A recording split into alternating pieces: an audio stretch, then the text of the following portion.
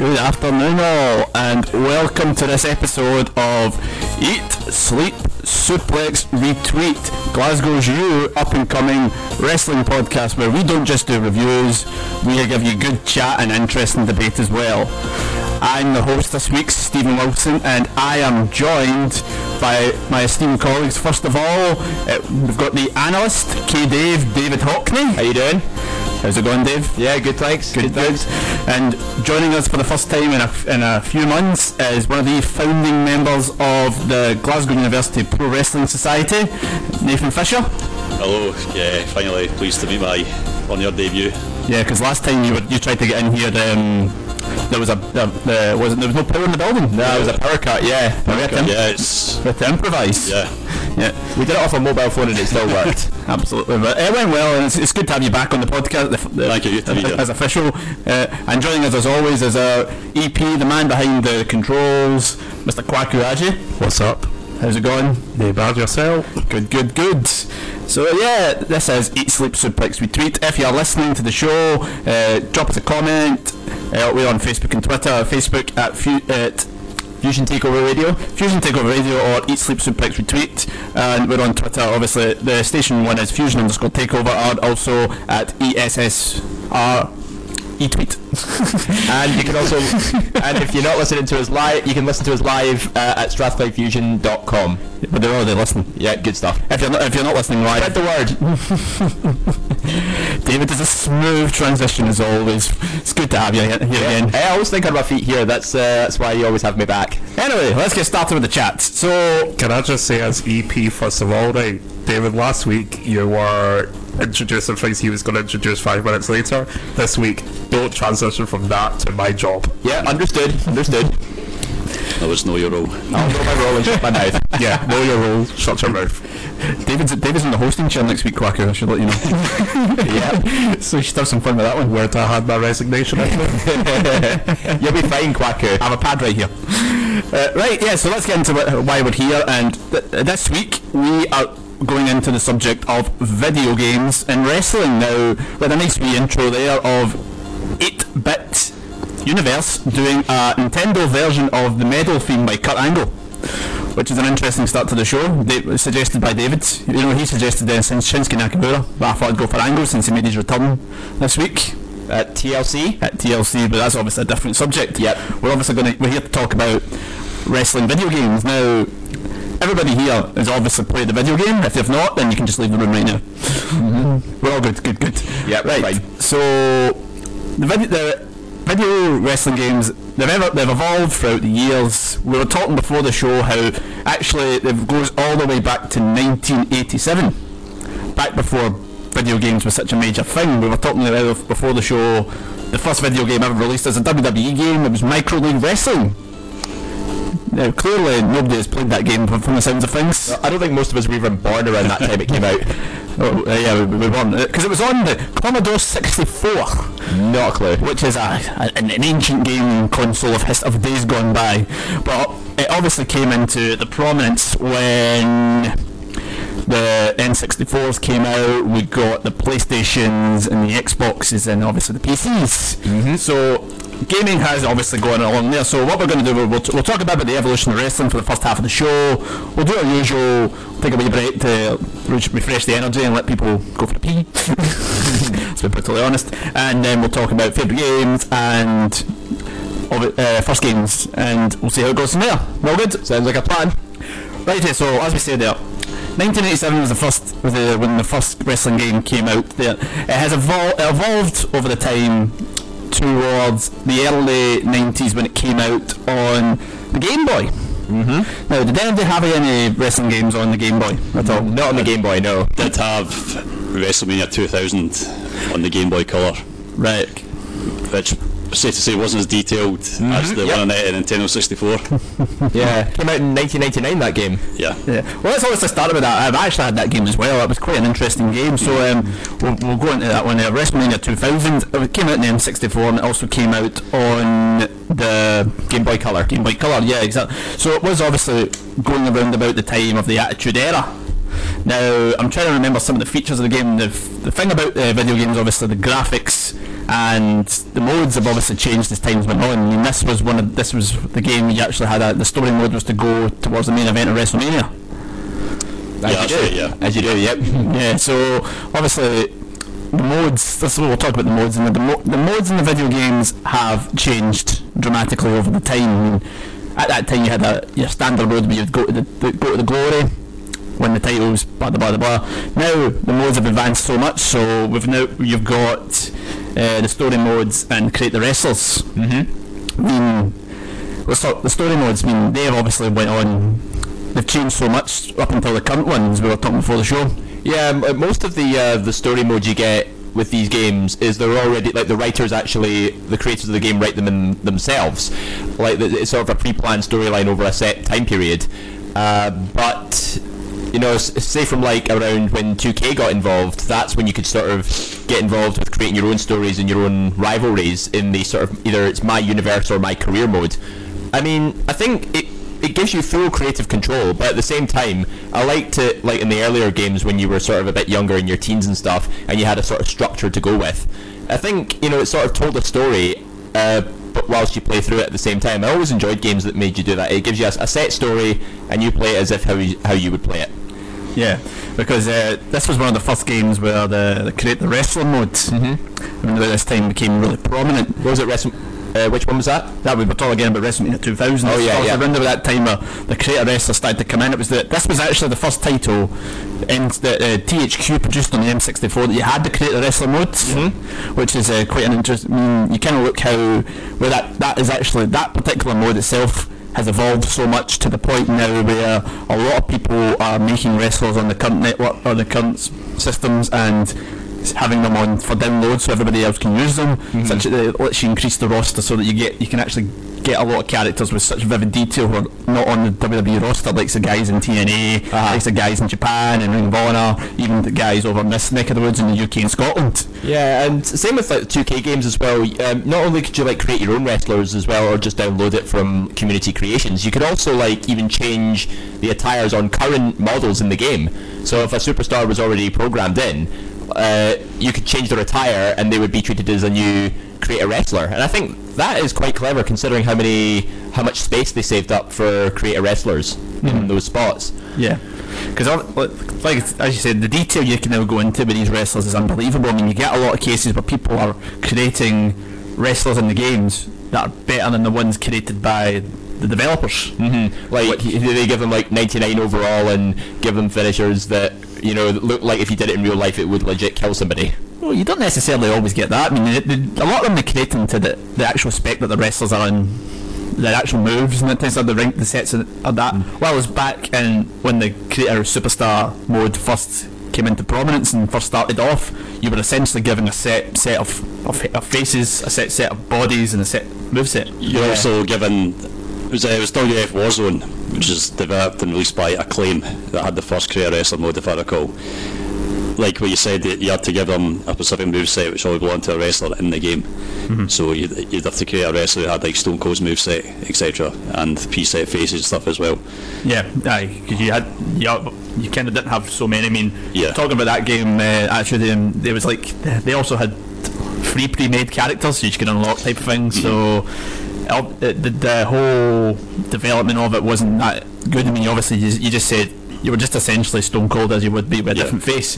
But now you've got that way of you can go into a lot of detail and you kind of pick and choose what moves you're doing. I mean, you can have obviously a cruiserweight finisher with a hardcore style and that type of thing. So you've got that way you can kind of interchange and kind of make the moveset kind of work. It was a little meat and potatoes back in the day. You know, it was very straightforward, basic as you can get when it came to create a wrestler. But now, when it comes to creating wrestlers now, it's like you're actually adding an active roster member to the game, you know, with all these new features. And because I mean, on just out of sheer estimation, how long did it take you to create a wrestler in, say, WWF Raw compared to, say, WWE 2K18, which is Certainly not as on as it does now. Yeah, I remember back in the day you would spend maybe about 5 minutes on your wrestler because you kind of had. I remember, I think it was in SmackDown 2,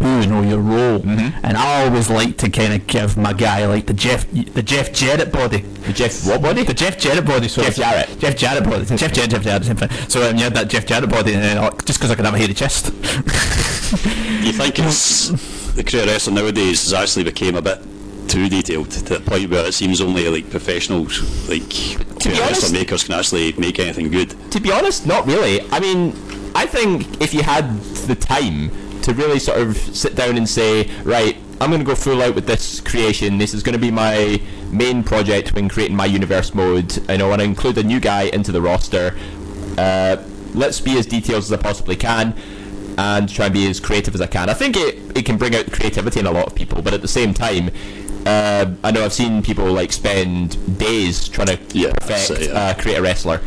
But I think, to be honest, if you're going to play it all the time and you've got the time on your hands, it's probably worth it. Yeah, I mean, the creation, obviously, as you said there, Nathan, it's getting a lot more detailed, and it's quite hard to do. So much so that obviously the years that went on, the creation mode went away or not just wrestlers. You had to create championships, you had to create entrances, which debuted in the SmackDown vs. Raw series in WWE. That was 2005? It was the 2006 version, so technically the game came out in 2005. SmackDown vs. Raw 2006, yeah. The frustrating thing I always found with the early Create the Championships is you'd spend ages making this really, really cool title, and then you tried to put it on a wrestler, and it's like, oh, you have to have so many things to actually put it on. Yeah. And it just kind of felt like you'd spent about 10 minutes, maybe even 20 minutes making this title, and you try to put it on your guy, and it's like, no, so sorry, you can't do it, type thing. Well, I think the Create a Championship actually helps in the 2K series, like especially with the most recent ones, because obviously, like in real life, WWE has the sort of main titles have the interchangeable side plates now.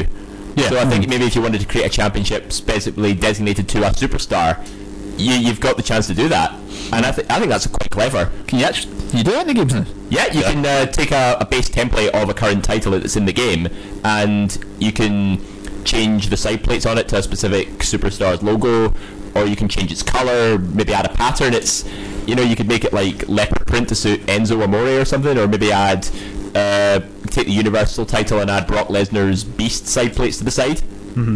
See, the whole that type of evolution of how developing a character got so much better as the seasons went on, especially in the WWE games, because they've got such a longer series as compared to TNA and obviously ECW and the likes of them. It's coming up to 30 years now of WWE games. Yeah, because like you said, 87, and now it's come full circle. Yeah, it's absolutely crazy. But obviously the whole thing about entrances as well, that kind of thing's developed when you made superstars as well, so much so that now you kind of get a lot of videos online of people kind of making wrestlers or kind of customising the current wrestlers' entrances. So there's all these videos of such things like Triple H coming out to the Fandango entrance and that type of stuff, while as I remember in the early SmackDowns you didn't really see much of the entrance coming out. You actually really all you seen was the entrance video on the full screen, and then you kind of they just kind of came out as in it was kind of like a zoomed in version of the. Did they play music as well? You had music in that, yeah, but it was the full theme, but it was kind of like you didn't really see them come out, interact with the crowd. No, you just see them walk out and that's it. You see them do like any specific characteristics or taunts or anything as they come out? Yeah, they were kind of, it was quite generic. They would come out, and obviously the thing would come out, but now obviously the full entrance where you get done, you kind of like, the Finn Balor's a good example. You see Finn Balor kind of, you can do his whole, when he does the demon thing, he comes out and does the crawl, he kind of corners in. He does the hands up when he does that certain point in his theme. Yeah, that was something that you didn't get back in the day, so that kind of thing's developed as well, and you can kind of, as I say, a lot of people have fun with it. Like, you can put like a serious wrestler and give him a funny entrance and a funny gimmick, a funny outfit, and a funny strut down to the ring as well, which is good. So that's kind of the thing that's developed as well. So the whole way that you can kind of make it feel your own is really good as well. I mean, we kind of touched upon the Create a Wrestler subject last week before our show, where we had the debate of are you quite, I'm not going to use the proper words, but are you sad if you make yourself as opposed to just a random guy? This was quite a debate before the show. When we were talking, because Quacker was saying he had the 2K18 game, and this was obviously would people still make? Would you still make yourself now? I mean, obviously when you were younger, I would. yourself, but would you still make yourself? To be honest, I think it was one of the most enjoyable things I did when having the wrestling games. Is the first thing I would always look forward to is trying to recreate myself as best as I can in the games. Now obviously, you know, with like the first few games coming out, it had its limitations. You just looked like a pixelated version of yourself. But nowadays, you know, like you said, the amount of technology they use in these games to create wrestlers is outstanding, because they've used not just like upload community creations with designs and content and stuff, but they've also, I think 2K introduced a photo imaging capture system where you can upload your picture to the game via the website and then use that as the template for your face. So it would look like your face has been replicated onto this this new created template. Yes. And you would physically put yourself in the game. And that's done. You do that with things like the Kinect nowadays on the Xbox and that type of thing. It's quite cool. I remember years ago, maybe going slightly away from wrestling here, like one of the games was it Total Club Manager or something on the PlayStation, where the main selling point of that game is if you had a PlayStation, you had one of those iToys. You could take a picture of your face, you could put your face on there, but the level of detail that your actually face got was very disappointing. So Remember the FIFA series tried it as well at one point, but stop that now. I mean, with 2K's photo capturing system, it works kind of well. If it's like, I think it works best if it's like a professional like headshot that's taken. Whereas if you're just taking like a picture on your phone, it's still a bit pixelated and a bit jumpy, and it doesn't quite pick it up. Because I use my phone to take my picture of myself to see if it works, and to an extent it kind of does, but the problem with it is I've just got a weird shaped head and it didn't pick it up properly.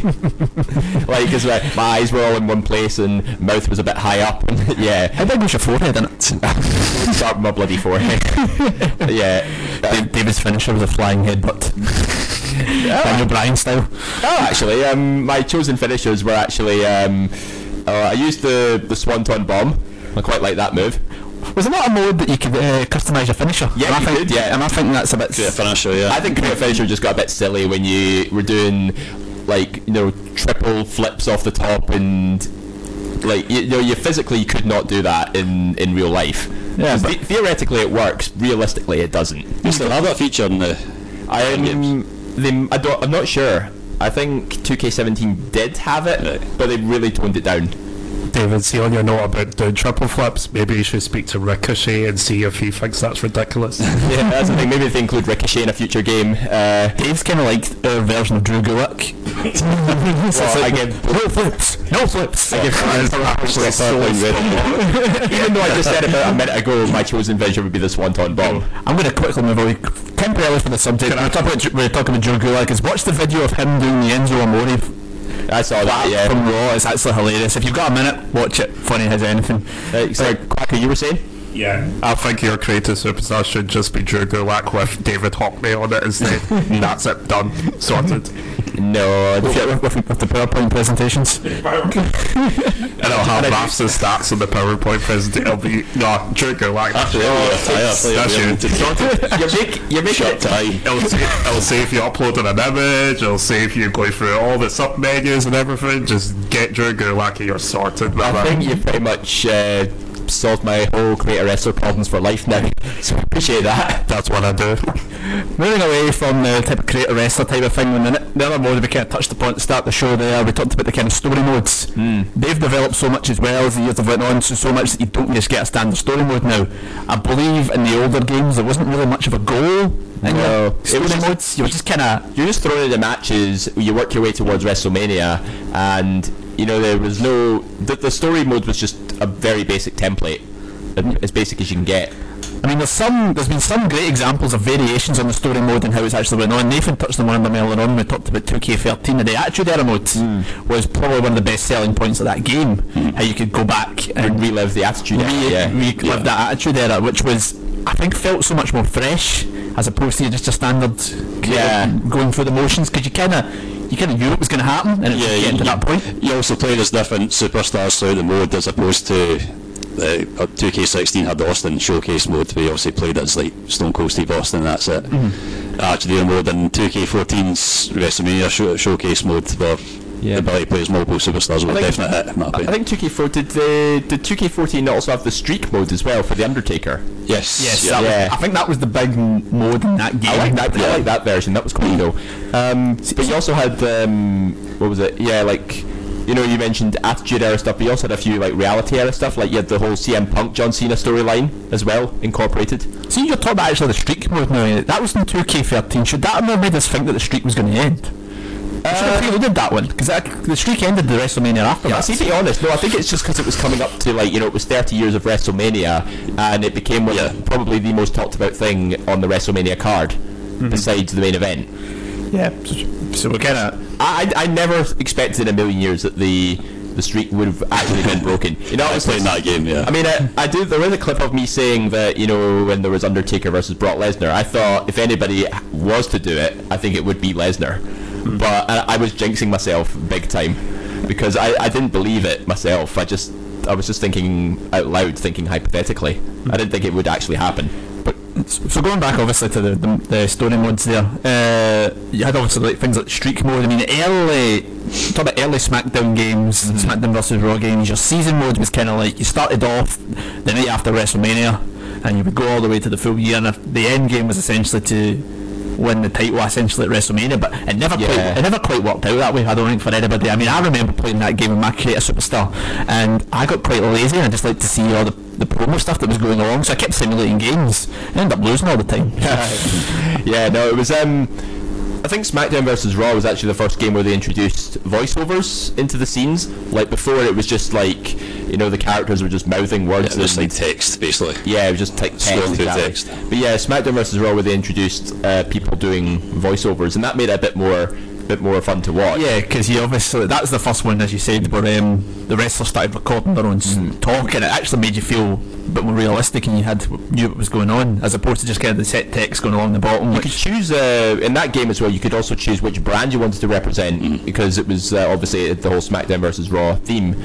And if you chose either brand, though, the story arc or template was pretty much the same. It was just different superstars recycled. I mean, on the note of that actual game, the SmackDown vs Raw game, one of my favourite modes of that particular game, which has struggled in the future to actually replicate itself, was the General Manager mode. Did that not come out in... I think that came out in 2006. That came out in that first SmackDown vs Raw was when it first came out. I remember it very fondly because that was the year I got a PSP. And that came out on the PSP, and that's the only game I played. I just kept playing that mode, and you just obviously built that. I thought that was a fantastic mode, and like I said, I struggled to kind of replicate that. I don't think it's been in a game since SmackDown vs Raw 2008. To be honest, I wasn't a huge fan of GM mode. I loved it. I was a big fan. Nah, it felt almost like Football Manager as well. You know, you're given a set budget, you're to buy. That's why I liked it. Purchase superstar contracts and, you know, essentially plan out shows next month. Certainly, I think they've tried to not reintroduce but replace that with Universe mode, which I do enjoy. But I think a GM mode would be a welcome return. To be honest, I prefer Universe mode to GM mode. One of the reasons I really liked it is because round about that time as well, there was a spin-off type series, which I don't know if any of you are familiar with, about wrestling, which was the Extreme Warfare series. I've heard of it. Extreme Warfare. It was essentially like a tech simulator made by a British programmer, where you essentially ran a promotion. It was the one I played all the time. It was Extreme Warfare Revenge. I think you can still kind of download it. It's a very basic game. It's from years past, but they constantly update the database. I've seen a few videos of people like downloading different mods for like ECW 2001 and stuff. That's like pretty cool. Yeah, it's something I would enjoy. I'm sure it's still a free download in that, so you can download it, play it. What was it called? Extreme Warfare Revenge. So you essentially download it, and I'm essentially that with ECW here, and you essentially run the promotion. So you're not just the general manager. You're essentially Vince McMahon. You're Vince McMahon, yeah. You could pick that. You could pick TNA. I mean, obviously, like I said, the database is updates, so they can have ones constantly nowadays. I've not played it in a few years. There's even an ICW one as well. I think you can't exactly be Vince McMahon unless all your superstars are big sweaty men, and then that's you sorted. I mean, it's a basic game, the Extreme Warfare, but it's just so addictive, the fact that you're the booker, and you can pick who wins, and it actually tells you see things after the match, such as how over the crowd was, how good the match was. I mean, that'd be quite clever. How well they interact. I mean, you even get things like you'll get emails in after Raw saying like if like Kane fought Goldberg or something like that, and Goldberg was too stiff, you'd have Kane emailing you saying like, "Oh, Goldberg cut me last night. I don't want to fight Goldberg anymore." And then you can kind of see chemistry and that type of stuff. It is literally wrestling Football Manager. Can you imagine if you put that in a 2K game now? Like, say if that was part of 2K18, but I don't know. I think given everything they put in it already, If it was in it, I would buy it. is there enough space? Is there even enough space on like a CD or a game to physically put everything in there? The amazing thing about this game is it was programmed on Visual Basic. Right. So it looks the most basic thing in the world, but it's just like, it hooks you. You can play it for it's essentially Football Manager for wrestling. Yeah. Those programmers will certainly earn their paycheck if it was legit as that. It was just the one guy. Just one guy did One it. guy to program it. See, if you play it and you see the graphics, you can understand it's a one guy operation. It's not got the same sophistication as the current Football Manager games. If you're a fan of it, you can see, obviously you've got the 3D in-game stuff in new Football Managers, but with this one it's just essentially click buttons. It's like, see the way you program Visual Basic at uni? And that type Like of an stuff. Excel or something. No, it was not in Excel. It's like in the actual Visual Basic software. Oh, right, yeah. But it's just button clicking. It takes you into other pages. But it's extremely addictive. I'd recommend giving it a download and just giving it a bash and seeing what it's like. It will kind of hook you. This guy needs a medal. He needs a Nobel Prize in gaming. Developed similar games in a different series, one called Total Extreme Wrestling, but it's never had the same hook as the original Extreme Wrestling Revenge. Was it the branding that led it down? Revenge? I don't think it was the branding. I think it was just because it was a basic simulator. I don't think it was licensed either. I think it was... So it was unofficial. Yeah. Right. Yeah, And that's why people created mods, like had the official WWE roster, etc., which... that's a more shame. successful. This one was kind of just like his hobby, this one, and then he eventually went commercial, and that's when he launched the kind of spin-off Total Extreme Warfares, which if you play them, you can see the difference. So this is why this one's free, because it's just a hobby. It was never released officially. So Tell you what, if it did become official, I think it would have been a huge hit with hardcore fans. Oh, yeah, absolutely, yeah. It is a huge tip still at hardcore. A lot of people kind of know about it. If you mention the name, obviously used to have never played the game, but you're aware. I never even heard of it until now. Seems to have the same like cult following as Fire Pro Wrestling does. It's a similar manner. Exactly. So that's the thing. So that's kind of similar to the GM mode, but going back to the GM mode, I thought it was one of the best modes they've done. Yeah, me too. Yeah. Because the thing that kind of annoys me sometimes with current WWE is if you do the things like going online, you play a lot of guys who play it quite a lot, and you feel like you're not really getting that fair stick because it's all based on your skill. The GM mode is a bit more fought into type thing, you know. To be honest, I stand by my view on that. I wasn't a huge fan of the GM mode. I would much rather be in universe mode and just be the booker, the one that books the matches and just either simulate them or just play them.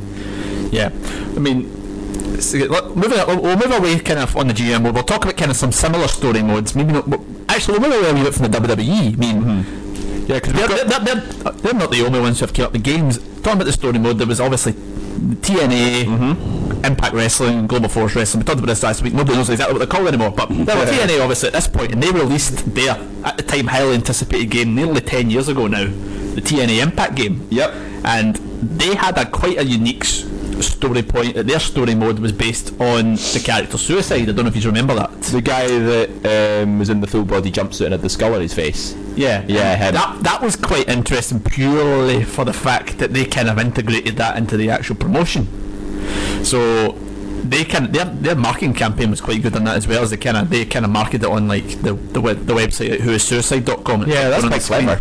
And they did that, but that was quite interesting because they actually, as opposed to you making the character or you getting given an actual wrestler, they made up this wrestler that you could kind of do as you please with him type thing, and you just had to go with that kind of Suicide look, and nobody knew who he really was. It was just like, that's why he wore the full jumpsuit, not to give away any clues. Suicide was a couple of people. It was Christopher Daniels and Frankie Kazarian. For those who are familiar with their work in Ring of Honor currently. It's not TJ Perkins as well. TJ Perkins was the final Suicide. He got revealed as him. So I mean, looking at Suicide, he was Manic as him as well. That's so it, yeah. It kind of transitioned from there. It was originally Christopher Daniels, and then Frankie Kazarian, kind of switched between the two of them. But that was kind of like a unique story mode that way, which was quite good. I think it was probably one of the more praised things in the TNA gaming series. I mean, obviously it didn't last very long. It only lasted the free sequels. Well, it had 3 games overall. Yeah, there were 3 games. One was TNA Wrestling on iOS in 2009, and then after that we had TNA Wrestling Impact, which was 2011, but that was only on iOS and Android.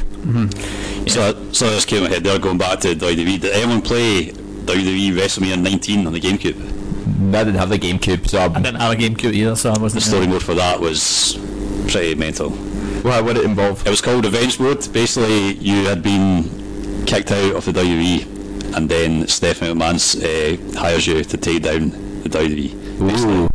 But it was basically, it wasn't wrestling like other opponents in a ring. It was like you had to go to a construction site to like sabotage what WWE had planned there. So you had to fight construction workers, throw them off scaffolding and stuff. It was just weird, but it was hell of fun mode. It reminds me of YouTube it later on and see how crazy it is. I think it just sounds a bit weird. It was weird, yeah. Why did they call it WrestleMania 19? Why did they just call it like I think it was Outrun. Lockout or Lockdown or something? I think just because of the time. Just, yeah, pretty much, yeah. Time of kind of going on the back of those things. I mean, talking about these weird story game, modes. good game. One of the ones I remember, which was on the Game Boy, was WWF Betrayal, Okay. which had a very weird story mode that kind of was based on the a storyline in 1999 that you may remember with Undertaker in the limousine with Stephanie. Yeah, I remember that. So essentially, WWF Betrayal mode, the story mode for them that didn't have it was Stephanie McMahon gets kidnapped and Vince will give a title shot to anybody who can save her. So you have a choice, you're either Austin, The Rock, Triple H or Undertaker. So you have to go through a series of levels and fight people to essentially rescue Stephanie, which was something that was never really touched upon again, which kind of makes sense as this was the last game WWF ever did, or WWE ever did on the Game Boy Color. But I remember having that game, and it was obviously weird because you weren't really fighting for a title. You were kind of fighting it was like playing Super Mario, saving the princess. it wasn't a conventional wrestling game. You were kind of just working to save someone, you know, which was different. But What was the game called? it was called WWF Betrayal.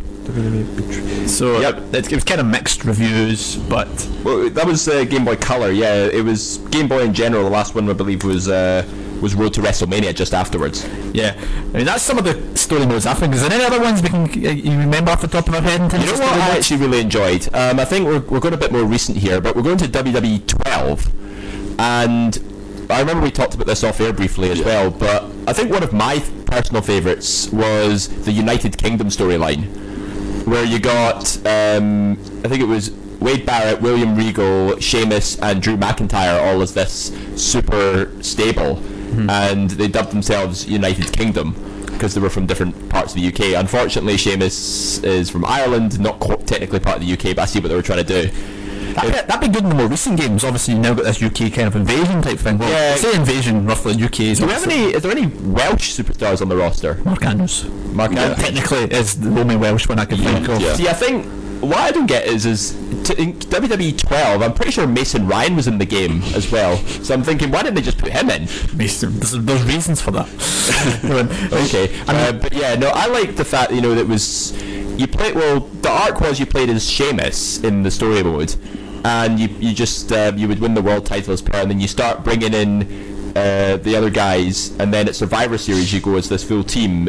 It's Barrett, McIntyre, and Sheamus with Regal as their manager, and they just decimate everybody. And Was that part of the Road to WrestleMania road? It was, yeah. It was the villain story. I mean, one of the interesting things about that Road to WrestleMania mode in that particular season as well is one of the free. You said you could go free acts, and Dave has obviously talked about one of them. One of them was you went a character called Jacob Cass, who was voiced by then TNA wrestler Austin Yeah, Aries. that's right, yeah, forgot about that. That was quite. That was something. In fact, he was with TNA, and he obviously had to deal with the. Was it 2K at the time? So, It was like HQ still. Sorry, actually. the stories actually tied in with each other as well. The angles. So once you completed the villain story, it would jump you straight into the hero. There wasn't the hero story because that was the cast story. It would then jump you into the outsider story, which was Triple H's angle. But do I thought was really silly though. I think it was a good angle with the villain story in the United Kingdom, but it ended really, really poorly. Because the main event of WrestleMania that year was like a fatal 4-way Falls Count Anywhere elimination match for every championship in WWE. So you'd be talking WWE title, World Heavyweight title, Intercontinental, European, and Tag Team Championships were all on the line, and Sheamus won every single one. And I thought, this is just silly. But yeah, that's the thing. Story modes have obviously changed so much, and the good thing I think about them is the fact that they don't stick with the same. They've kind of went to other things and kind of changed it about a wee bit. It keeps it a bit fresh as opposed to just something that kind of sticks in the same way all the time. You kind of get, I mean, a lot of the other type long-term gaming series have that type of criticism that they kind of stay in the same format and they don't really go off peak and that, so that's kind of keeps things, WWE keeps fresh, you know. I think a lot of the storylines though were a bit silly in sort of the SmackDown versus Raw series, because you had Edge being general manager with Maria Kanellis for a bit. Then you had Undertaker literally getting supernatural powers and turning Finlay and Santino into zombies, which is a bit ridiculous. And I think there was also one about, I think one that I quite liked was the Masked Man invasion. There was a guy in combats and black jersey and a black mask, just kept interfering in every match, but he wasn't a signed superstar. And the good thing about it was that it was like a different person every week, and they came in like bunches. So there was so many of them you couldn't tell who was the real one. I also remember SmackDown games. There was the Undertaker curse. You heard of that? Undertaker curse. Was that the one where he gets the supernatural powers and turns into zombies? No, it wasn't a story. Basically, whoever feuded with the Undertaker in that game, in that year's game's storyline, basically died in real life. So you had Eddie Guerrero feuding with Undertaker in SmackDown vs. Raw 2006. Oh, Eddie, where he stole the urn? And he died. That year, 2005, sorry. And then the following year he's feuding with Chris Benoit. Seriously? And then the following year, That's quite an interesting insight. I never even picked up on that. That's crazy. That is crazy. So that's something that I heard of. But we'll move away quickly from story mode before we take a short break. I mean, we'll continue. Obviously, mainly talk about the WWE because they've obviously got so many games compared to everybody else. They had that kind of evolution as the years went on. They kind of had the Raw series, the SmackDown series, and they went to SmackDown versus Raw, and then eventually they're on to 2K. I mean, do you think that they've got better as these have went on, or they've kind of... We'll talk about it a bit more later, but we're kind of talking about the series. Do you mean like in terms of gameplay, or in terms of like what you can do? I mean, what you can do essentially. I mean, we'll talk about the gameplay later on. In terms of what you can do, it's certainly definitely got better. I'd agree. I think all-roundedness, you know, when you consider everything that's improved over the years, whether it be, you know, graphics, gameplay, story mode, whatever, it has gotten better. Yeah, the level of customization nowadays is just insane. And the roster size as well, that's another thing. It's 180, about 200 in 185, yeah. It's crazy. I know. And there's still DLC to come as well. Oh, interesting. DLC. That's something that we'll talk quickly about DLC. I mean, yeah, that's made a big impact on the game.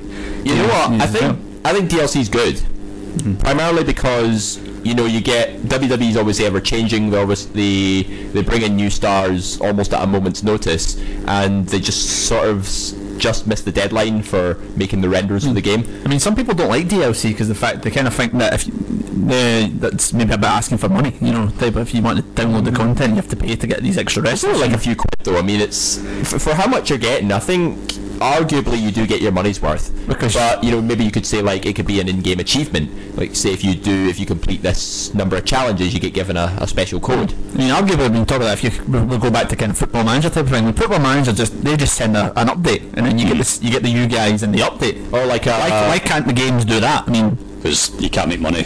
You can't make money. But at the end of the day, they're still a business. Yeah, exactly. So that's kind of like I do understand the grievances though. Yeah, essentially paying for stuff that's already on the disc, but like I said, it's money. That's it. Yeah, exactly. Right, I think that's a good time to kind of take our usual midweek sorry week-long podcast. Well, we are on live, so that's the advantage of it. We do have a listener, so first Chris Murray. Best in the world. If you're listening, talk to us about your gaming experiences, what games you've liked, what games you're not like. We're going to talk about you on. Yeah, we're going to talk about that a bit more in the second half. We're going to talk about favourite games, first games. We're also going to talk about how graphics versus gameplays became quite a debate and the integration of smartphones. But while we do that, we're going to play a wee clip based on something that became really popular on social media and online based on gaming. It's the popular Up Up Down Down series. Yes, with Xavier Woods and the New Day, who have made that great. And last year around about WrestleMania time, they wanted to play 2K16, but they weren't going to play it in a conventional way. Might not be able to watch it, but we can hear what's happening. This is 2K16 played on the giant screen.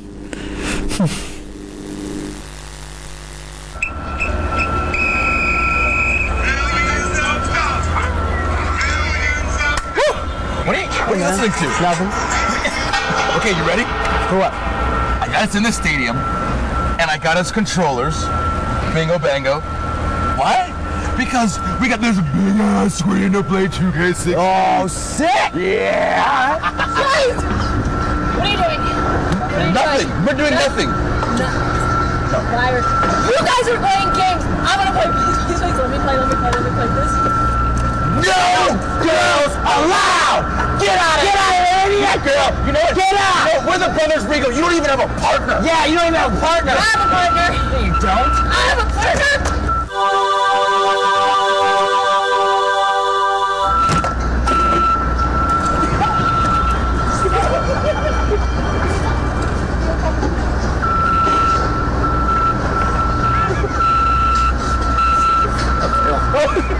It's gonna be okay. I mean, we're happy to see you, but it's a surprise. Are you okay though? I'm okay. I'm ready to play. Alright, you playing? Alright, you know what? Fine, you're in. Yes! Thank you! Everybody get a Down. controller. Down. Yeah. Yours is somewhere. Magic of editing, it's in your hand. Slam! You know what? If you guys want to take us on, this is our game. We're the undefeated tag team champions, bro. No, I've seen the show before. No Brothers Regal allowed. So you guys are broken up. Xavier, you and I go way back. We're together, buddy. Me and you. Split up the teams? You know I what? love it. You barely have known him. Well, you know what? You're going down. Hey, anybody want to guess who I'm going to be? Choosing. Crowsting. And I'll go with America. Where is he? Who? Jake the Snake. Brock? Yeah. Why you Brock? Oh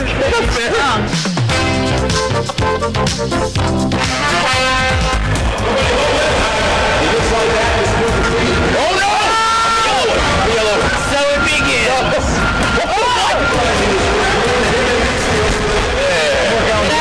Yeah, we're going Jake. State Farm. Brock, you Big, in there. big neck breaker.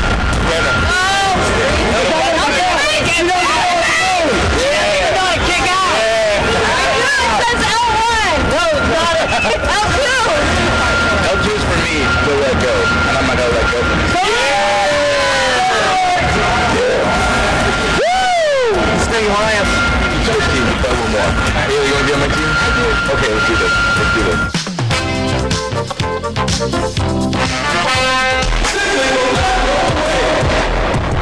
Oh God. Oh! What's going on here? Self high. Oh no, power. Shit. Stop. Self high. Come move. Killing you the whole time.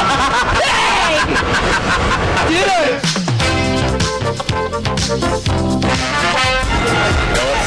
I need something first. Self high five. She can't kick out. She doesn't know how to kick out. No, not that. No, it's not fair. You do that right as a back, man. She doesn't know how to kick out. She doesn't know how to kick out. Nice. Come on. Yeah! So high five. Bang!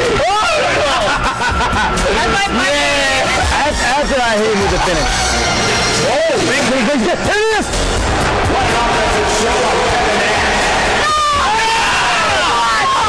Hit it again. Big boys. It's the lag. Big boys. It's the lag on the screen. You're scared though. You're scared though. That's it. AT&T Stadium, WrestleMania weekend, big screen battle. It's been nasty, it's been fun, it's been awesome. A gamer's dream come true to play on this enormous screen that you see in front of us. But that's it for our book Down. Make sure you follow your boy Austin Green on Twitter and Instagram @SamWoodsPhD. Follow Prince Pretty on Twitter @GorgeousDMs. Follow Pogo on Twitter Bailey WWE. Follow the Prince of Phenomenal on Twitter @AJStylesORG. Like, subscribe, share, all that good stuff. But no matter the circumstances, especially when we have WrestleMania, make sure that you always and forever keep it tight.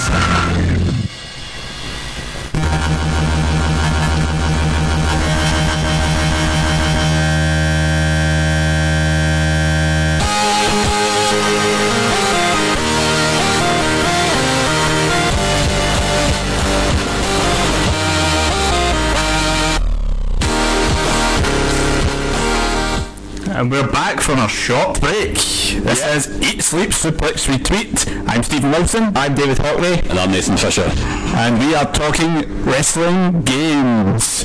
We just had that short clip. Well, clip is, you can't really see what was happening, but you can hear the commentary of it. That was Xavier Woods, Tyler Breeze, Bailey, and the phenomenal one, AJ Styles, playing WWE 2K16 on the big screen before WrestleMania last year.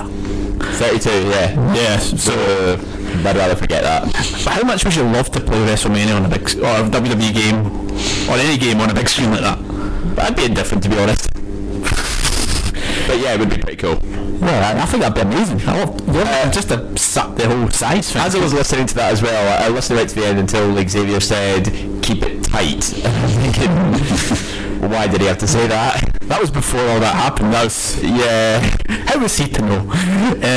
While that clip was showing, we were talking about the commentary on the games and just how terrible it actually is. Yeah, they did introduce commentary on the games until, again, the SmackDown vs. Raw series. That's it. Kind of everything sort of changed up around sort of by that point. You know, that's when they had the announcers actually introducing the competitors. Commentary was in there, and you know they had voiceovers backstage as well for the story modes, etc. Yeah. So. But yeah, obviously the thing about commentary is it can be quite bad at times, but it does what it does. Anyway, that first half of the show there, we've talked about how the evolution of the modes have came, touched upon how different promotions have done gaming, etc. We won't in terms of actually, we won't really talk about TNA. Let's kind of talk about some of the other gaming series that we've had. TNA was one of them. There was also ECW. Yep, ECW had a couple. I've just got my list here. Yep, they only had 2 games. One, both on PlayStation actually, and Dreamcast. But the first one that came out was ECW Hardcore Revolution.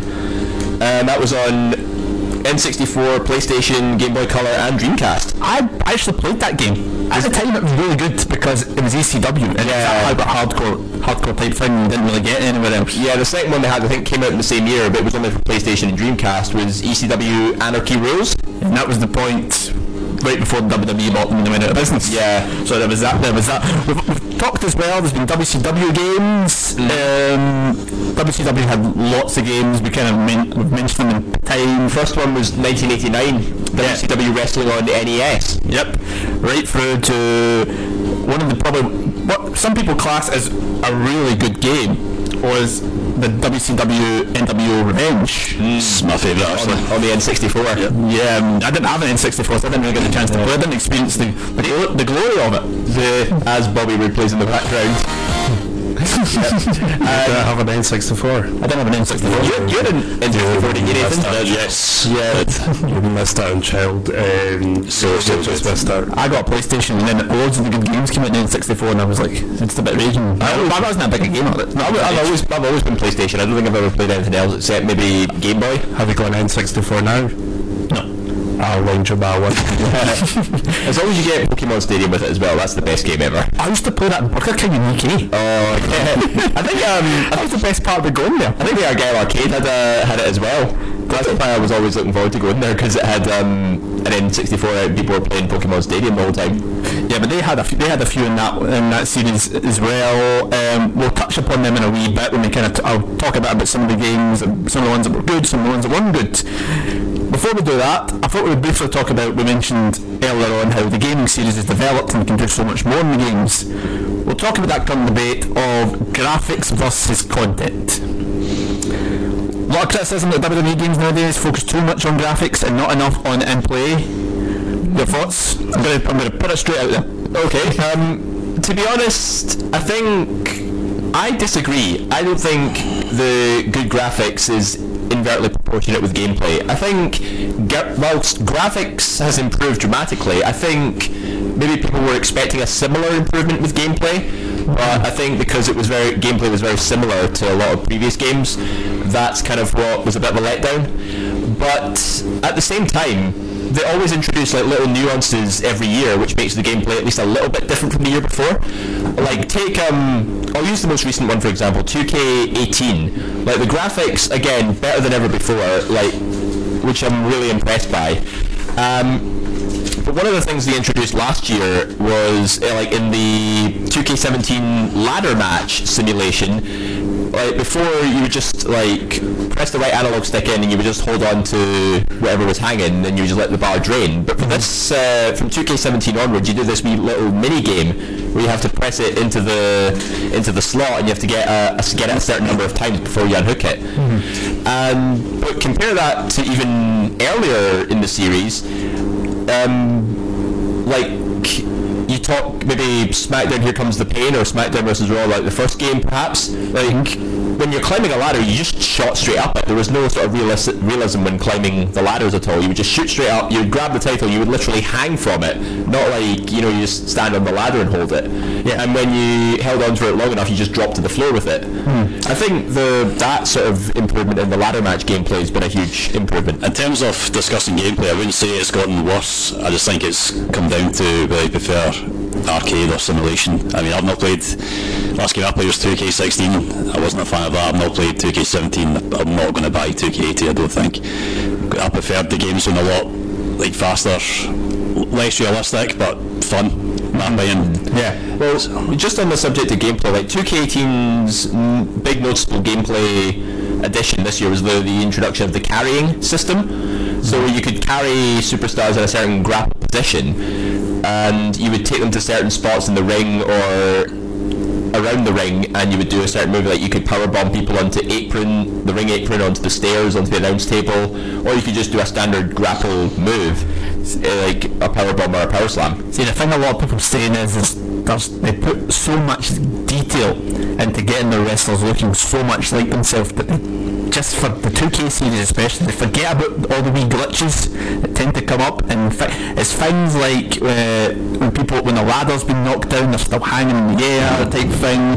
There's these glitches that just annoy people so much, because obviously they'd love having all that graphics, but they just want to have... I think they got as good as graphics as they could get when they did the maybe 2K15 or 2K14 at a push. Because I think with 2K14 they still had the, I think the graphics in the latest one are probably the best of all. Yeah, because at 2K14 that was the first game that they did once they took it off THQ. Yeah. And the graphics had noticeably changed, but the sort of general setup and simulation style was pretty much the same, and then 2K15 changed it again. I think that's mainly to do with 2K as a studio itself, a studio that specialises in sports games. They were still finding their feet with the wrestling games, definitely. Yeah. I think that's perhaps led to the simulation style, the fact that it ties in with their other sports games that they produce. Yeah, it doesn't quite have the same effect to wrestling fans when they play the games. Some of them don't mind it, if you like it, fair enough. You're not going to that's what I said, it all comes down to I prefer arcade or simulation style. Yeah, and I think in sort of like WWE, I think it was SmackDown vs Raw 2011, I think was the first game where you could change the colour of attires as well. But it was from 2K15 onwards that you could physically change the outfits. Yeah.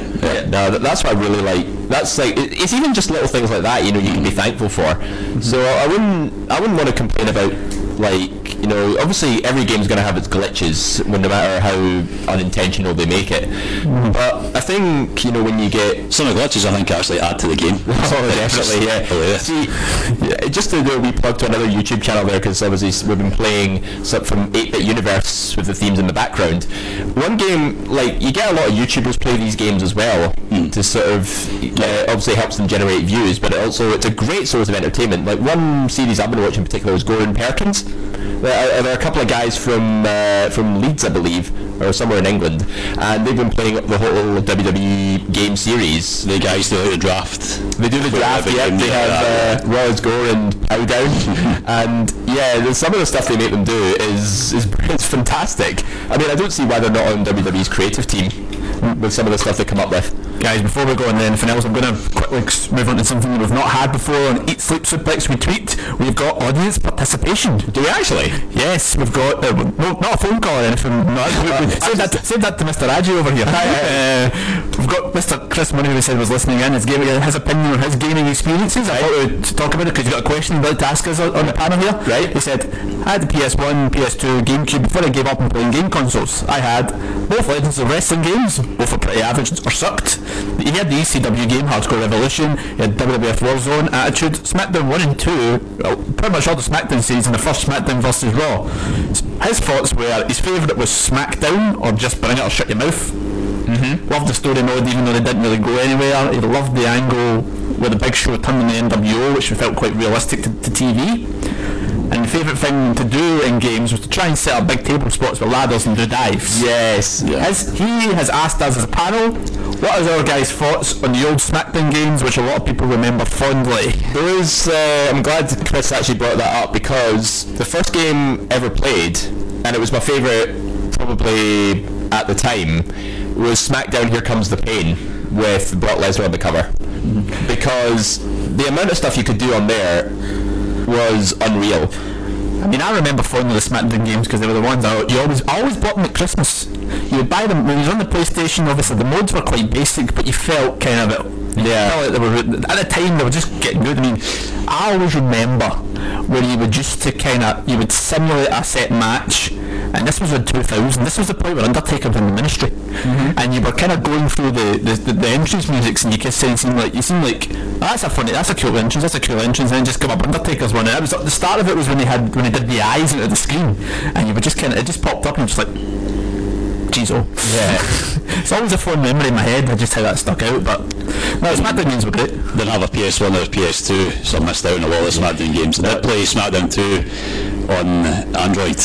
I've got a PS1 ROM and didn't like it, to be honest. Well, see, with Here Comes the Pain, you could actually drive a forklift. I've heard good things about the backstage brawls and stuff, the things you could do with environmental grapples was fantastic. Like you could drive a forklift, you could push people on trolleys, you could even go to Times Square and jump off the WWE restaurant. I'm not excited they've added a lot of environmental stuff to 2K18. You can even do card spots as well. I'm not sure. Quacker. What's that? Environmental stuff in 2K18. You can do that. Yeah, backstage. You can climb up. You can climb up a production truck in one of them, I believe. And you've also got the ambulance stimulation, parking lot brawls. Yeah, they're all there. I mean, is 2K18 good, Quacker? At the start, I found it a wee bit boring. I'm not gonna lie. I've just won the Money in the Bank, so I'm kind of. Although in the story mode is the way, which I found quite weird in the story mode. Started off as Samoa Joe as the Universal Champion, right? Which is quite weird. Well, it's not out of the ordinary, but he's never won it. Yeah, it's not. Well, in the old games like SmackDown vs Raw 2010, you had Mr. Kennedy as WWE champion. But every other champion was like a champion at the time besides Dean Ambrose, which would have been the Miz now. But the fact that it was Samoa Joe. Well, he was the default champion. Exactly. That's quite strange. Well, why did you use Brock Lesnar as champion? I don't get it. I don't set it. I'm not Mr. 2K. 2K, have a word with yourselves. Brock Lesnar's weird. I think Brock didn't show because he's on that part-time schedule. He didn't show up for the film, and they thought, I mean, or something. Well, he shows up in the locker room all the time. Like your guy, you run around. There's no like menus. You run around. You've got to talk to people to get through things. And Brock Lesnar and Paul Heyman, you do see. I mean, the weird thing though, you do see Brock in a car park on his phone. When would you ever see Brock Lesnar doing that? Let's be honest. And he smiles when you talk to him like he's going to do that. But that's another story. Actually, Quacker, I'm actually glad you brought it up because I've just remembered as well on SmackDown vs Raw 2006. Yeah. That was a game that featured the infamous Muhammad Hassan and Daivari, and in that game they were set as default SmackDown Tag Team Champions. Yet neither of them won titles when they were with WWE. And I think that's pretty bad. Why not go the whole hog and make Sasha Banks a WWE champion then or something? Whoa, what? Why not? You say Sasha can't be WWE champion? Is that going to happen? That's a complete other debate. I'm going to throw that out the window for now. Is that all going to... Do you think that's going to happen? And you never know. I mean, China's won the Intercontinental Championship. Again, from what we've heard, mixed reviews in WWE 2K18. Kwaku kind of summarised that quite well. So we kind of Nathan, you talked about it. You played SmackDown on the Android. I mean, again, thanks Chris for your comments. Very pleased to hear about that. I hope I answered your questions. The smartphone integration has obviously changed a lot of things, because smartphone, you can obviously get games on the smartphone now. The best example I thought I'd like to bring up was the WWE Supercards game. I don't know, did you play the Supercard game? I've seen adverts for it. Same with WWE Champions, but I never really knew how it worked. Was it just a trading card game on the phone? You kind of fought other people. I thought it was like Top Trumps. Yeah, it was kind of like that. Top Trumps. Yeah, that's what I got the impression of. It was kind of like that type of Top Trumps game, but I think they put a lot of effort into that game. They put more effort into that game than What's the goal of it though? I mean, what are you supposed to achieve from it? Just try. How do you win? I don't really know how you actually win. I'm not really sure. I mean, is it just like Football Manager where you just try and get Team of the Season packs all the time and just form the best team possible? No, it's not. You just try and build up as good a... Because you've got so many cards and you have like a 5-man team and you fight other people and you have 3 matches and you've got 2 tag matches and 1 tag match and 2 singles, I'm sure. Oh, so it's like building a Survivor Series team kind of? Yeah, essentially, yeah. It's kind of like that one. So you kind of best of series like type one, you have to kind of win. That's what I'm actually quite disappointed in about the games lately, and they've only introduced it this year, is they never went beyond 6 people in one match for the games until this year, where they've introduced 8-person tag team matches. And I think now you can actually do proper Survivor Series elimination matches, because I remember back in the day they used to just have 4 people on a team, but now they've got 5. But you can work with 4 aside, can't you? Yeah, potentially. Yeah. That's what I really like. Again, little things like that. It means you can do 8-person matches. You can do you can have more interactive ladder gameplay, etc. It's again little things like that. It's what makes the improvements over time well worth it. Definitely. So yeah, smartphones have obviously made a difference and that type of thing. Now, before I go on to the point that everybody wants to tear and talk about, which is favourite games, first games, etc., etc., I think it's a good time to go across to Mr. Hockney over there, where he will give us his stat of the week. Wait, put me on the spot here. Yep. So the stat of the week is it's actually it's a fraction kind of, or a number as it were. So the stat of the week is called 43 out of 44. And I thought this is quite an interesting one, because in Acclaim's WWF Attitude there were 44 wrestlers on the roster, but you can only make 43 of them bleed. That in-game system, if you hit them hard enough in the head, it causes bleeding effect. Well, fun fact, they only made 43 of the wrestlers out of 44 bleed because it was the time where Owen Hart had sadly died just before the game was released, and while it was too late to take him out of the game, it wasn't too late for the development studio at the time, which is called Iguana West, to make a few last-minute changes.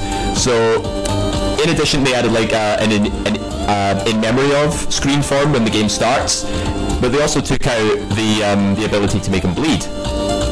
So yeah, even though there was like you could make female superstars do that as well, you couldn't do it with Owen Hart.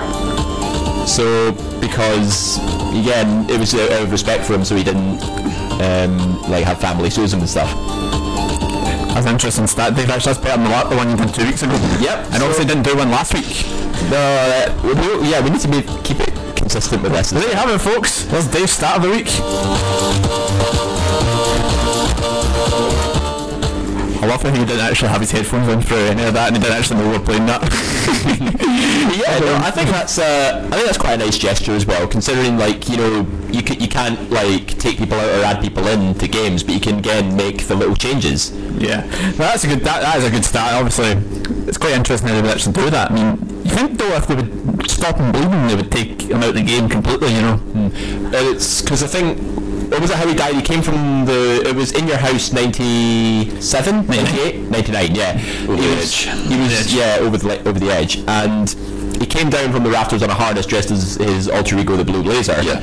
Harness snapped. He hit his head off the turnbuckle, and then it was like died from impact. But yeah, I think that's because that's the only way you can make them bleed in games was to hit them in the head. So I think that gesture for Owen Hart in that game was probably the best thing they could have done. Right, so we've talked about the evolution, we've talked about the mods, we've talked about graphics, and we've talked about smartphones. Now is the point that we all want to hear. Let's talk about our experiences and how we thought about the games. First of all, we're going to open it up. We've all played games for a long time, we've already talked about it. What was your first game? Why did you like it?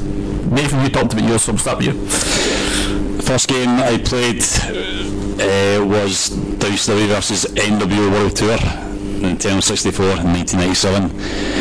My favourite was the sequel to that, WCW NWO Revenge. People often argue what's better between the Mercy and WCW Revenge. The time I started playing Revenge, I was watching a lot of WCW, and the gameplay is very similar. I liked how in WCW Revenge they actually added a lot of Japanese wrestlers to the game. But they didn't have their actual licensed names. So there's a ninja called Hanzo Mon who had Hayabusa's moveset, who I didn't know who he was at the time, but that's the best moveset ever. So yeah, obviously got the usual suspects, Goldberg, Hogan, and Sting. I was a big Sting fan at the time, which is probably one of the reasons why it's my favourite as well. Was another thing, obviously, that was a THQ game. Was that not the reason that got WWE to bring THQ in to start with? Because of how good that game was. Yeah, WWF at the time so bought the rights to THQ games, and that's where you got WrestleMania 2000, No Mercy, etc. WCW ended up with EA, I think.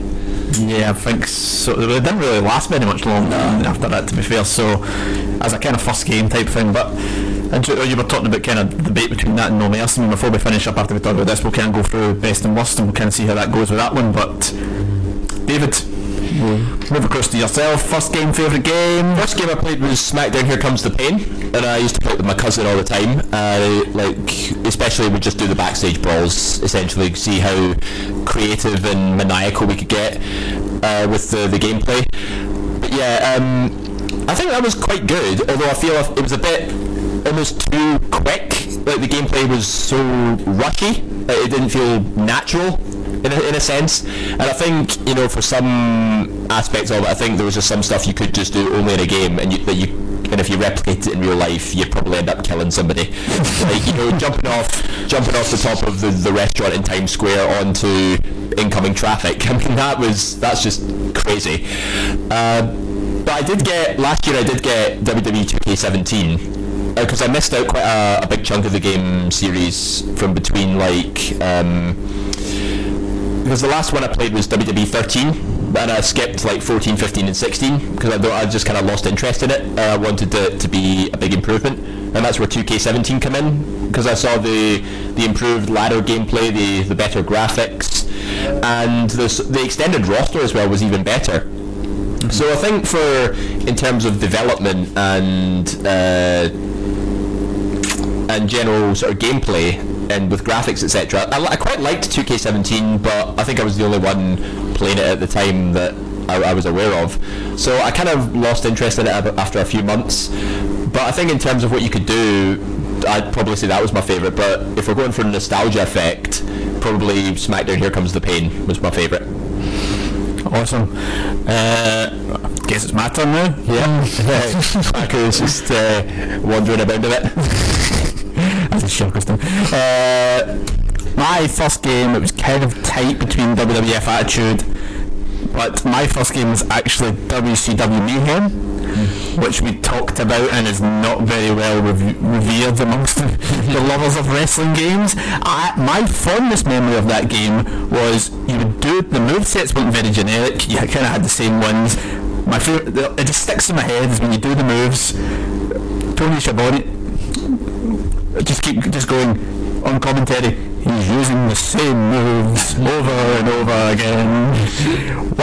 Why can't he win with an original moveset? Even they knew it was bad, but you just kind of liked it because there was the roster was decent on it. You could actually go between, you could actually had the roster divided up, so you could kind of pick, like if you like cruiserweights, you could see all the cruiserweights. So that was really cool and that type of thing. So as a kid, it was good. Obviously, if I played it now, I'd probably realise just how bad it was. But it was easy as a kid. You didn't mind that too much. A favourite game, I would say, was Here Comes the Pain. Genius game. Yeah, absolutely amazing. What did you like about it?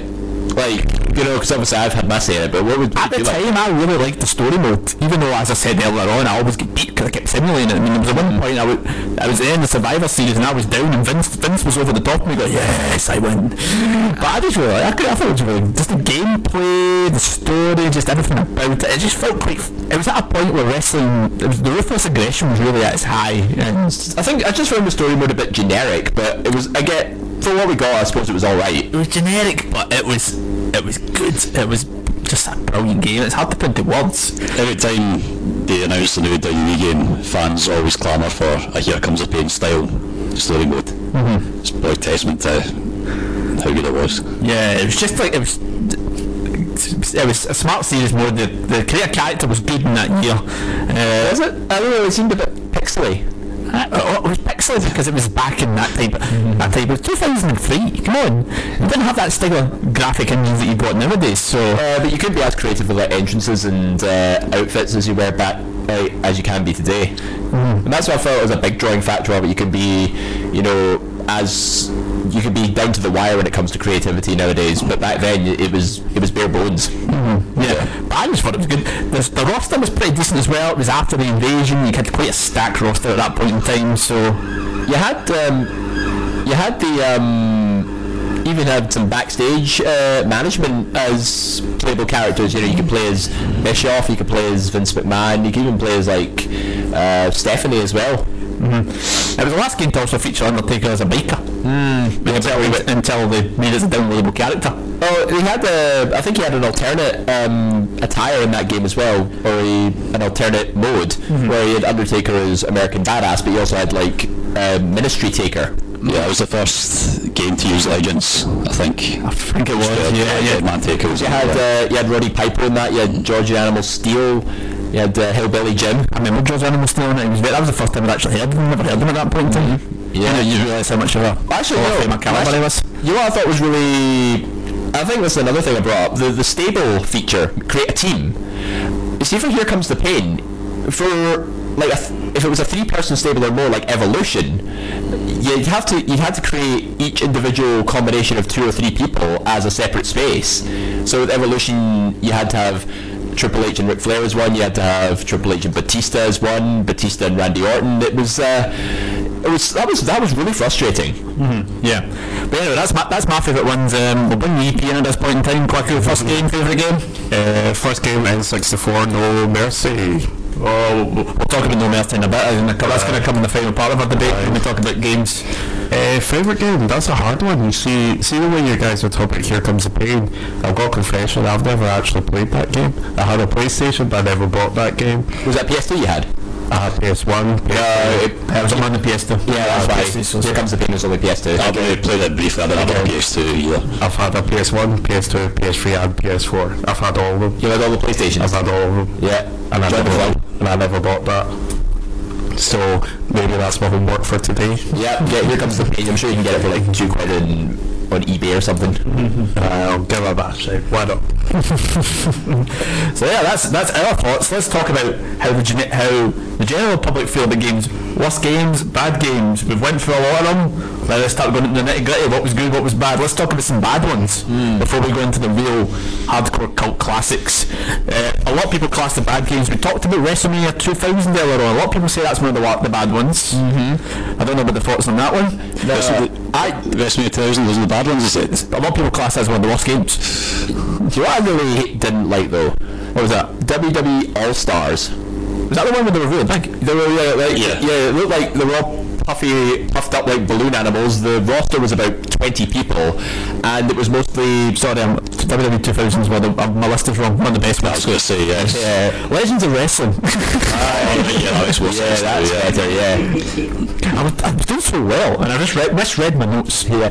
No, I hated WWE All Stars because it was mostly just about legends anyway, and you had about 20, maybe about 15 legends and about 15 main roster guys at the time, and it was just so normal. There wasn't really stories behind it. It was just, they really over-exaggerate how they did the moves. Like with the rock bottom, you did like a front flip or a back flip with it, and it was all just flashy and bright lights and colours, and there wasn't really any substance to it. I didn't like it. We talked about WCW Mayhem. It's one of the worst ones because of the fact, as I mentioned when I mentioned one of my first games, it was that repetitive nature of the same moves all the time. Nobody had a real moveset. I mean, we talked earlier on the show how you made a wrestler and you picked a moveset, but the fact that everybody had the same moves, bar maybe a couple of moves like Goldberg had the jackhammer. And your finish, your finisher was Safe for finishers, that was it, Yeah, so it just, everybody was doing Germans. It was Germans everywhere. It was like Brock Lesnar part. It was Suplex City. Yeah, it was Suplex City in '99. Before Suplex City was Suplex City. Yeah. It was when did Kurt Angle join the WWE? Was it '99? Yeah, it was just after that game came out just before Angle joined WWE. He's the pioneer of Suplex City because he was German crazy. Yeah, I mean, there's a game that's. Yeah, that didn't sound right when I said it. They got the Jason Jordan one wrong. It's Brock, not Jason Jordan, it's his son. Anyway, there's a wrestling game. There's actually a wrestling game we've not really talked about. Nobody would really class as a wrestling game, but I seen it doing my research last night and I thought, God, that was terrible. Simpsons Wrestling. Oh no! Why did you bring that up? Because we're talking about bad games. Is it bad to say that I actually own that game and I haven't played it? I think I had that game as well. Of course you did. God almighty. It felt more like Mortal Kombat than anything else. It wasn't even grappling, it was just, you just hit them. Yeah, but you had punches, kicks, but you had also like weapons and super moves, and that was it. Oh, that was... this was the point. This was the point. It was at its peak. Wrestling's at its peak. It was like 2001. WrestleMania 17 was about to come out. The Attitude Era just pretty much finished, and then they obviously thought, we're going to take advantage of this and we'll bring out this game. I mean, the roster. Let's look at the roster here. We talked about great rosters in time. We had if you're not a Simpsons fan, I understand you don't get it. If you are, you'll know them. We've got Homer, Bart, Lisa, Marge. With Maggie. With Maggie. Maggie was a weapon. Maggie was Marge's super move. Maggie would like, slow them down or something. There was Barney, yeah. Krusty the Clown, Apu, yes, he had great stamina and speed. Groundskeeper Willie, who took a rake with him in the ring. He did take a rake. So he would have just been disqualified under normal rules. Your unlockable characters were the Bumblebee Man. Yeah, classic. Mo the Barman. Ned Flanders. And Professor Frank. Mr. Burns as well. Well, technically you couldn't select Mr. Burns from the character selection. You had to sort of play him if you were player 2 in Burns' arena. And we had the Jim Ross of virtual commentators, Kent Brockman. Oh, actually no, you're forgetting one character actually. You could play as Kang or Kodos, the aliens, as well, if you played in the space arena. I'll remember this because I've got it up on the screen. Davis has remembered this off the top of his head. It was just so basic, it was ridiculous. Like, the only way I could even make it slightly more interesting was if I activated cheat codes to give them all like massive heads or make the commentators speed up commentary. But one thing I will say is Kent Brockman's commentary made up for it a bit. Like Stephen said, he was the Jim Ross of the game. If you experience a bit of a technical fault now, I don't know what happened, but we're alright, we're back up now. Good. Can you still hear us? Yeah, we're good. Alright, don't know what happened. Would you say the commentary in the Simpsons wrestling game was better than the commentary now? Yes. No, honestly, if we can sort of go back to the commentary on games, it's standard what the hardcore wrestling fans hate about WWE's commentary. They just talk about stories and wrestlers' backgrounds rather than what's going on in the ring and what moves they're doing. Mm-hmm. So that's why people prefer like Mauro or Jim Ross or even Nigel McGuinness as well. Before we go into the good games, I talked about it briefly earlier on. It was kind of the point you knew WCW was going down when they brought out WCW Backstage Assault, which was essentially they thought, let's have a wrestling game, but let's take the ring away. Let's fight outside. Let's do that one. It's just like, what are you doing? What is it? We talked about story modes earlier on. Their primary story mode was the Hardcore Challenge, which consisted of just winning, just fighting backstage. You couldn't actually defend the title after earning it. You won the title and that was it. That was you. You had the title. It was yours. Yes. Amazing. was the point. We talked earlier on about that the 13 game leading about maybe the Undertaker. The 14 was leading to the Undertaker streak. This probably was the point you realise WCW's done. It's not going to come back. You just wanted a last payday, as it were. Soak as much cash out of it as you can while the ship goes down. Let's talk about good games now. Let's go to all the good stuff now. We've talked about a lot of these ones. There's some ones here. I apologise again, put WrestleMania 2000 as a bad game.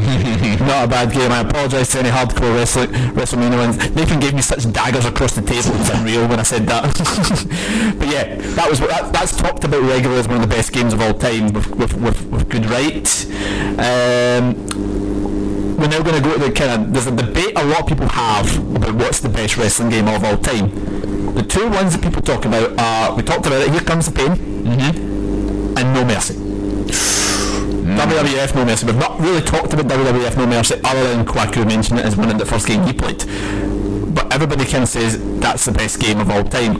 Others kind of disagree and go with SmackDown Here Comes the Pain. Which of these two is the best game of all time as a wrestling game? Here Comes the Pain. Or better yet, would you disagree? Would you class something else as the best game? No, I'd go with Here Comes the Pain. I'll go with No Mercy. See, I didn't play No Mercy, so I'm not really I don't know about that too much of this debate. What would put No Mercy ahead of Here Comes the Pain? I think what David was saying earlier, Here Comes the Pain, the gameplay is probably a bit too quick. No Mercy's a bit more methodical. You have to actually be a lot more skilled in mapping and to master it, was as to why it's better. Yeah, I mean, suppose for its time, when did it come out? 97? Because it was like 2000, yeah. 2000, yeah. It came out at the same time as Backstage Assault. That's why WWF still in business. Yeah, I think, was it still as pixelated as it was back in the day? Because that was before the SmackDown series came out, or was it the one just before it? It was round about the time SmackDown, as you say, SmackDown 2, SmackDown 2, yeah. At that point in time. So it was kind of like, because SmackDown was a PlayStation exclusive at that point in time. Yeah, so it was the N64. Yeah, that was the N64 version. Yeah. So that's kind of what people say about it. I think it became, within a month apparently after it came out, it became the highest selling console game in America, which showed just how good a game it actually was. But it was, you had a lot of one of the highest games of all time. So it had a lot of the creative wrestling mode people say about, and the championship mode as well, the two things a lot of people praise. We said kind of earlier on how we kind of crave not having that Here Comes the Pain style series. David wasn't a fan of it. No. But a lot of people, as Nathan said, crave that type of thing again.